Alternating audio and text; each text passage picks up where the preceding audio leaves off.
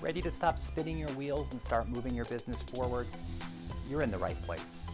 On each episode of Accelerate to Achieve, we'll discuss a crucial step in the journey, offering tips and advice that you can apply immediately within your own company. From financial management to customer success to digital transformation, we'll cover it all while providing leadership lessons from top industry insiders. In just 15 minutes, you'll be inspired to build momentum through action and achieve incredible results. Welcome to Accelerate to Achieve, the podcast that moves you from question to answer and idea to execution.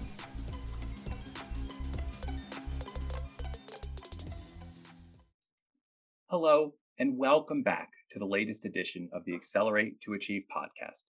I'm your host, Ryan Walter, the founder of Perils Advisory. It's great having you here for this latest edition in our Spotlight series. In times of disruption or major change, we're often forced to think about the things in new ways or from different perspectives. This opening of our minds and acceptance of novel ideas can lead to improvements and opportunities previously unimagined. Now, we are really fortunate today to be joined by Christine Zaccarelli, CEO of the Crime Victim Center of Chester County. A lawyer by trade, she's had a distinguished career focused on ensuring individuals, regardless of their income or situation, receive legal representation and aid. Christine, thank you so much for joining us today. Thank you, Ryan. I'm the fortunate one. I always appreciate an opportunity to share the word about CVC and what we do for our community. Well, let's jump straight into that then. Can you tell us a little bit more about the organization and the services you provide? Sure. We were originally formed in 1973, 2 years before the statewide coalition, Pennsylvania Against Rape, here in Chester County as the Rape Crisis Council of Chester County. Back then, our mission was solely focused on victims of sexual assault and helping those that were victims navigate the criminal justice system, medical services, etc. The services grew. In 1976, we expanded and became the comprehensive center that we are today, providing services to victims of all crimes and their families and those impacted. And then in 1985, we became the Crime Victim Center of Chester County as we are known today. Our services mainly contain two different departments. Our direct services team, we have two hotlines, one for victims of sexual assault and one for victims of all other crimes that operate 24/7, 365 days a year, where clients and potential clients can reach an advocate for services any time of the day or night. Our advocates, the best way I describe our services for our advocates is they're that friendly face in the room. When you are entering a room for the first time or you're attempting to navigate a new system, we have a tendency to scan the room and look for that friendly face. Who can I go over and start talking to calm myself down and get a handle on what's happening? And for our clients, our advocates are that face. They can walk into the DA's office, a police department, a courtroom, and scan the room for their advocate and immediately find comfort in knowing that their advocate is going to help them through. We provide accompaniment to courtrooms, police interviews, district attorney interviews, and to hospital exams, including forensic rape exams.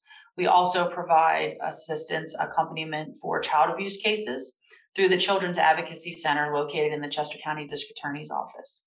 Our direct service team also includes our counselors. We have 2 full-time and 4 part-time counselors who provide counseling services both in person, virtually, and in group settings to clients who need assistance in healing from whatever victimization they may have suffered from. We also have our prevention and education team.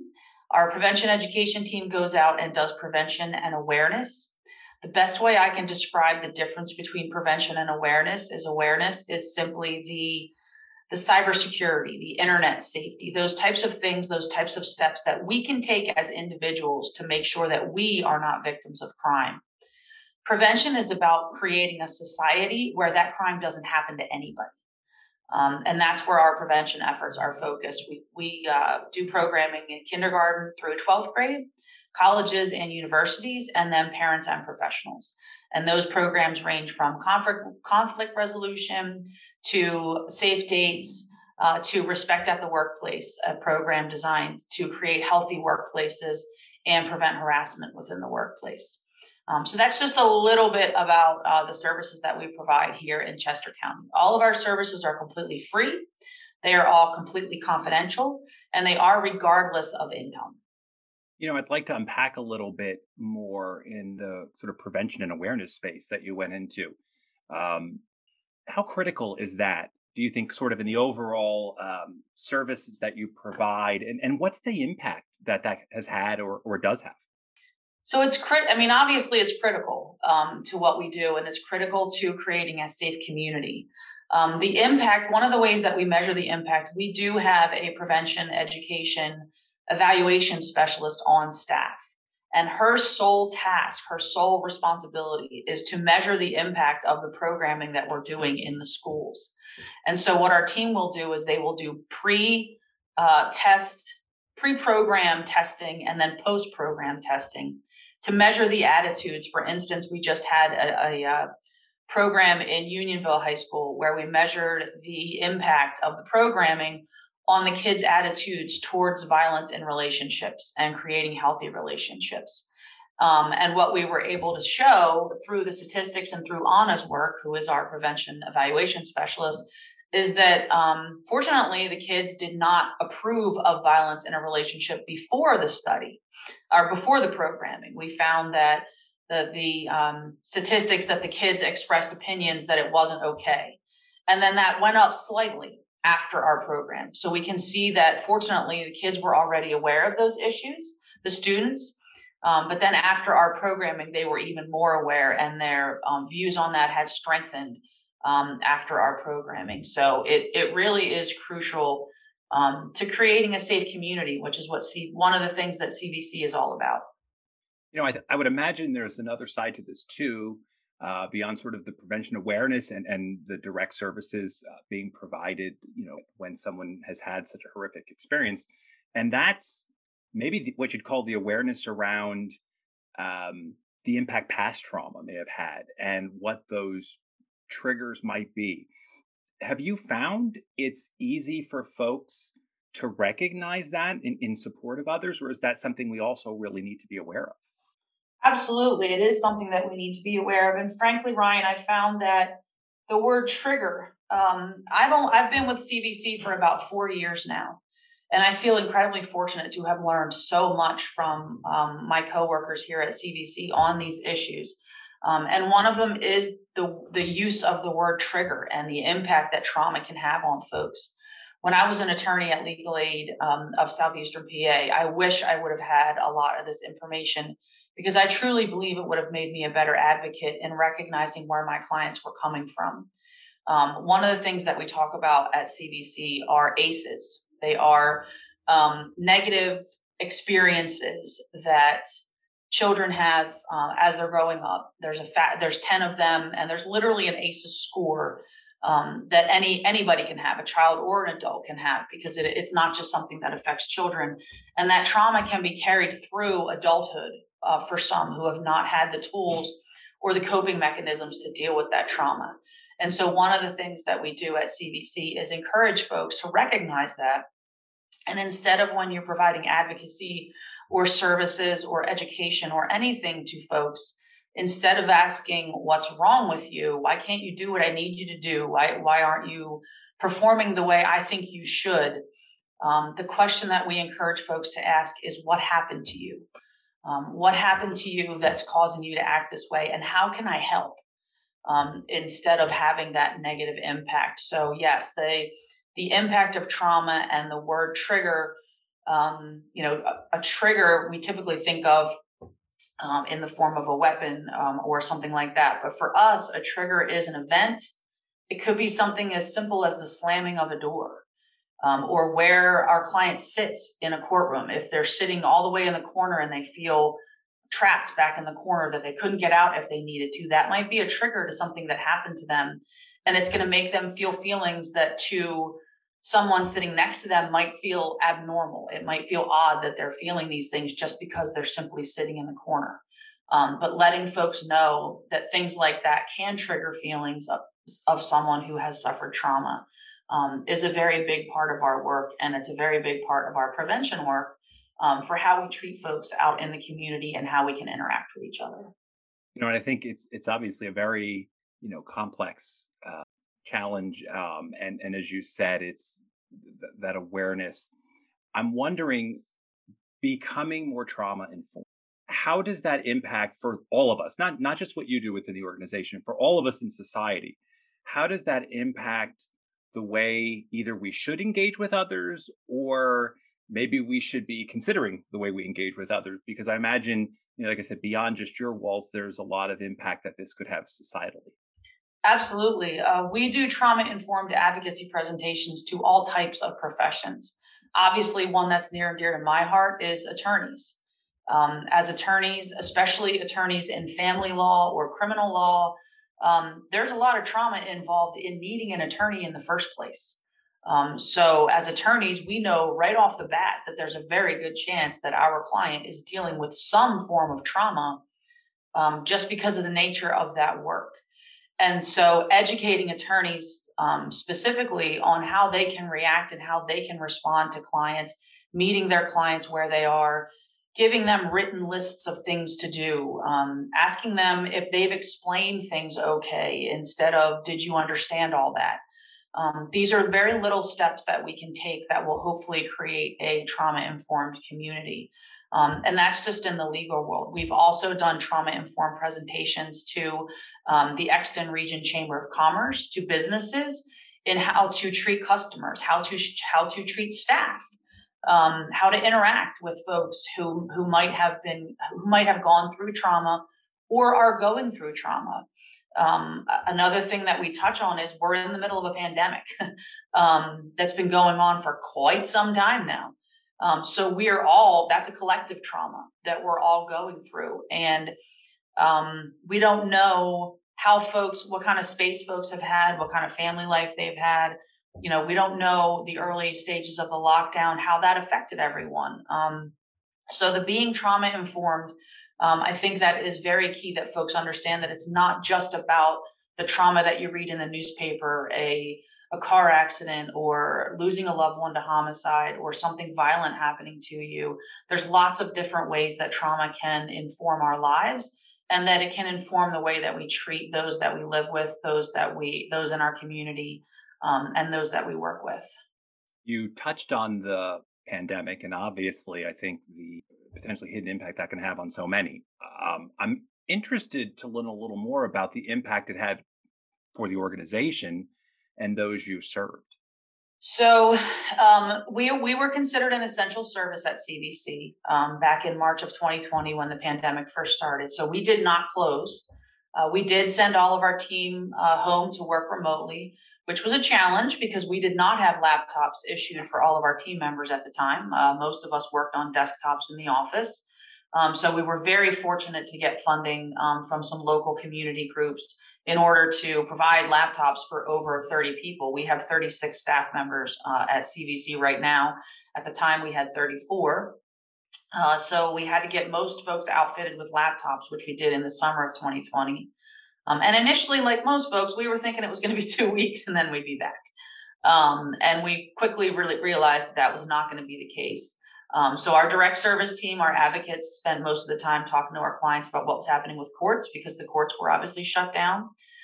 We had a lot of clients concerned about when their case was going to be heard, especially those that were scheduled right in that March and April and May window. That was very difficult for them to not only have it continued, but then have the unknown of when it was actually going to be heard.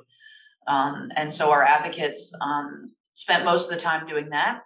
Our counselors transitioned to phone sessions very quickly.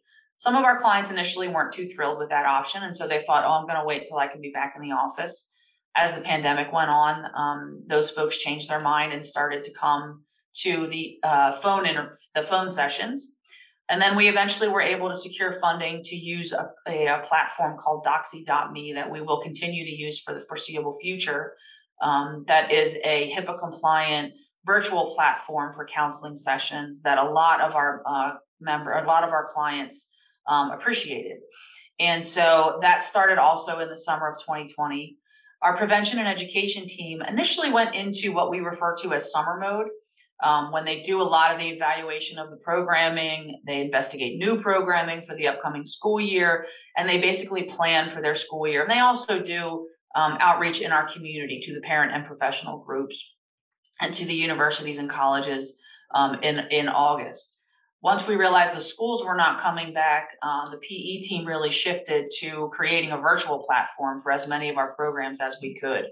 And that's what they worked on through 2020. In May of 2020, the Children's Advocacy Center opened back up again and started doing interviews again. And then slowly the courts opened up hospital accompaniment. So by November of 2020, we were back at full capacity as far as service is concerned. We were on a hybrid model, which we will continue to do, where our team is in the office 2 days a week and then working from home 3 days a week. And then that rotates the next week. Frankly, none of us wanted to have to work in the office every Friday anymore. So we did a rotating schedule to try to switch that up for everybody. So as of November 2020, we were pretty much back at it in a regular fashion. And then, of course, the spikes of the holidays of 2020 came. So we went back remote for a couple of months. We did not suspend any accompaniment back then. And then we were back in the office. I think it was last February of 2021. And then last year, it pretty much continued in a hybrid model with those services. Our PE team, Joe Myers, our director of prevention education, was working very closely with the schools, adjusting to their schedules as they were going virtual and in person and back and forth, and working with them on what we needed. Ashley Coyle, our director of victim response, was working with the court system, our district attorney's office, the county detectives, and all law enforcement as needs changed throughout 2021. And now in 2022, we found ourselves again in another surge. So we are now fully remote again. We're hoping to come back sometime in February. We did have to suspend in-person accompaniment for a very brief time over the Christmas holidays due to our staff shortages, not hiring shortages, but folks that had COVID or had been exposed to COVID. And then we were able to open that back up just after the holiday. So we're back to accompaniment and business as usual, except we're all working from home right now. So that was a long history of our pandemic, but it's been almost 2 years, and so that's how we've adapted. Well, and I'm also wondering, sometimes with adaptation comes new opportunity. Did anything new come out of that from, again, an opportunity perspective or approach that you've now maybe taken on board and are running with? Absolutely. The Doxy.me platform, the virtual sessions. For instance, we had one client who lives in Oxford, and she gets 2 hours of her week back because now she's able to do the sessions virtually, and she doesn't have to drive into Westchester, find a place to park because our office is right on Market Street, have her hour session, and then drive all the way home. So a lot of our clients have very much appreciated the virtual aspect of counseling. So that's definitely something that we're going to have in our toolbox moving forward. And frankly, it's something we should have had in our toolbox before the pandemic. Zoom meetings, nobody loves them, but sometimes they're really convenient. We have a meeting with our STOP collaborative team. It's nonprofit professionals and Justice Center professionals from throughout the county. We meet quarterly to discuss issues surrounding violence against women and sexual assault and different programs that are implemented and training sessions. And doing those via Zoom is really, really convenient. We used to do those in the Justice Center. Again, everybody has to drive into Westchester. Now they're able to hop on from the convenience of their living room, and it makes meeting attendance a lot easier. And it's not a huge group, so it's still very manageable. So the Zoom platform, it has its place. When you have to do it all day, every day, it's not so fun. But when you get to attend a 3 o'clock meeting in your bedroom instead of driving to the Justice Center, that can definitely be a positive. And then similarly with our prevention and education team, the virtual programming, it allows us to get into spaces that we might not have been able to get into before just because of a strictly convenience factor. So being able to offer that, being able to record our programming. We do have a YouTube channel that has some of our programming recorded and able to be watched on there. And before the pandemic, that wasn't something that we would have even thought of doing. So it does allow us to get our message out there to even more folks through these different medians. So yeah, we've definitely learned a lot, and we'll take a lot of lessons through the pandemic. Well, Christine, thank you so much for being here with us today and discussing the invaluable work being done. Before we go, is there anything you'd like to share with the audience for those interested in learning more? Sure. We do have volunteer opportunities at CVC. You can visit our website for details. We have a training class coming up in February. All of our volunteers go through a 40-hour sexual assault counselor training, which qualifies them to answer our hotline as a volunteer. But if you're just interested in learning more about CVC and would like to take the volunteer training, you absolutely can do so. You're not obligated to answer the hotline if that's not something that you're interested in. In April, we also have Sexual Assault Awareness Month, and we will be doing lots of activities, pandemic appropriate and in a safe manner, but lots of activities throughout the county to bring awareness to sexual assault all through the month of April. So activities along those lines will also be on our website. And then obviously we are a private nonprofit organization. We do seek donations on a regular basis from folks. We are predominantly funded by the government for the majority of the work that we do in the court system because of the Victims' Bill of Rights. We get approximately 80% of our funding from the government, but obviously 80% is not 100%. And so we do heavily rely on private foundations and private donors for the rest of those funds. And they are really crucial because they allow us, our government funding is very, very strict about what we can spend it on and how we can spend it. So the private donations that we receive are really our lifeline, connecting with the community and responding to things as they happen. For instance, the arson over in the Spring City area, we were able to respond to that without worrying about funding and how staff were getting paid and which funding streams were going to be appropriate because we know that we have those private donations. So if someone is interested in supporting our services financially, you can also visit our website and click on the donate page and make a donation. Wonderful. And we'll be including everything Christine has mentioned in the show notes, and hope you've all enjoyed this latest edition in our Spotlight series. Thank you all for listening today. I look forward to joining you on the next episode. Until then, I'm Ryan Walter. And remember that solving your biggest business problems begins when you decide to accelerate your approach and achieve more. At Perils Advisory, our focus is your business's future. Having the right insight, experience, and perspective makes all the difference when tackling far-reaching issues within your company. We are here to simplify the steps, unlock your potential, and move you forward, making your vision a reality. We've helped startups achieve massive growth, mid-sized businesses navigate digital transformation, and enterprises embrace innovation. Wondering how to jumpstart your business and move it forward? Contact us to discuss your audacious goals during a complimentary consultation. Thank you for listening to this episode of Accelerate to Achieve. If you're enjoying the podcast, please subscribe and leave a review wherever you listen. Got a question, feedback on the program, or interested in being a guest? Simply go to perils.co/A2A-podcast and send us a message.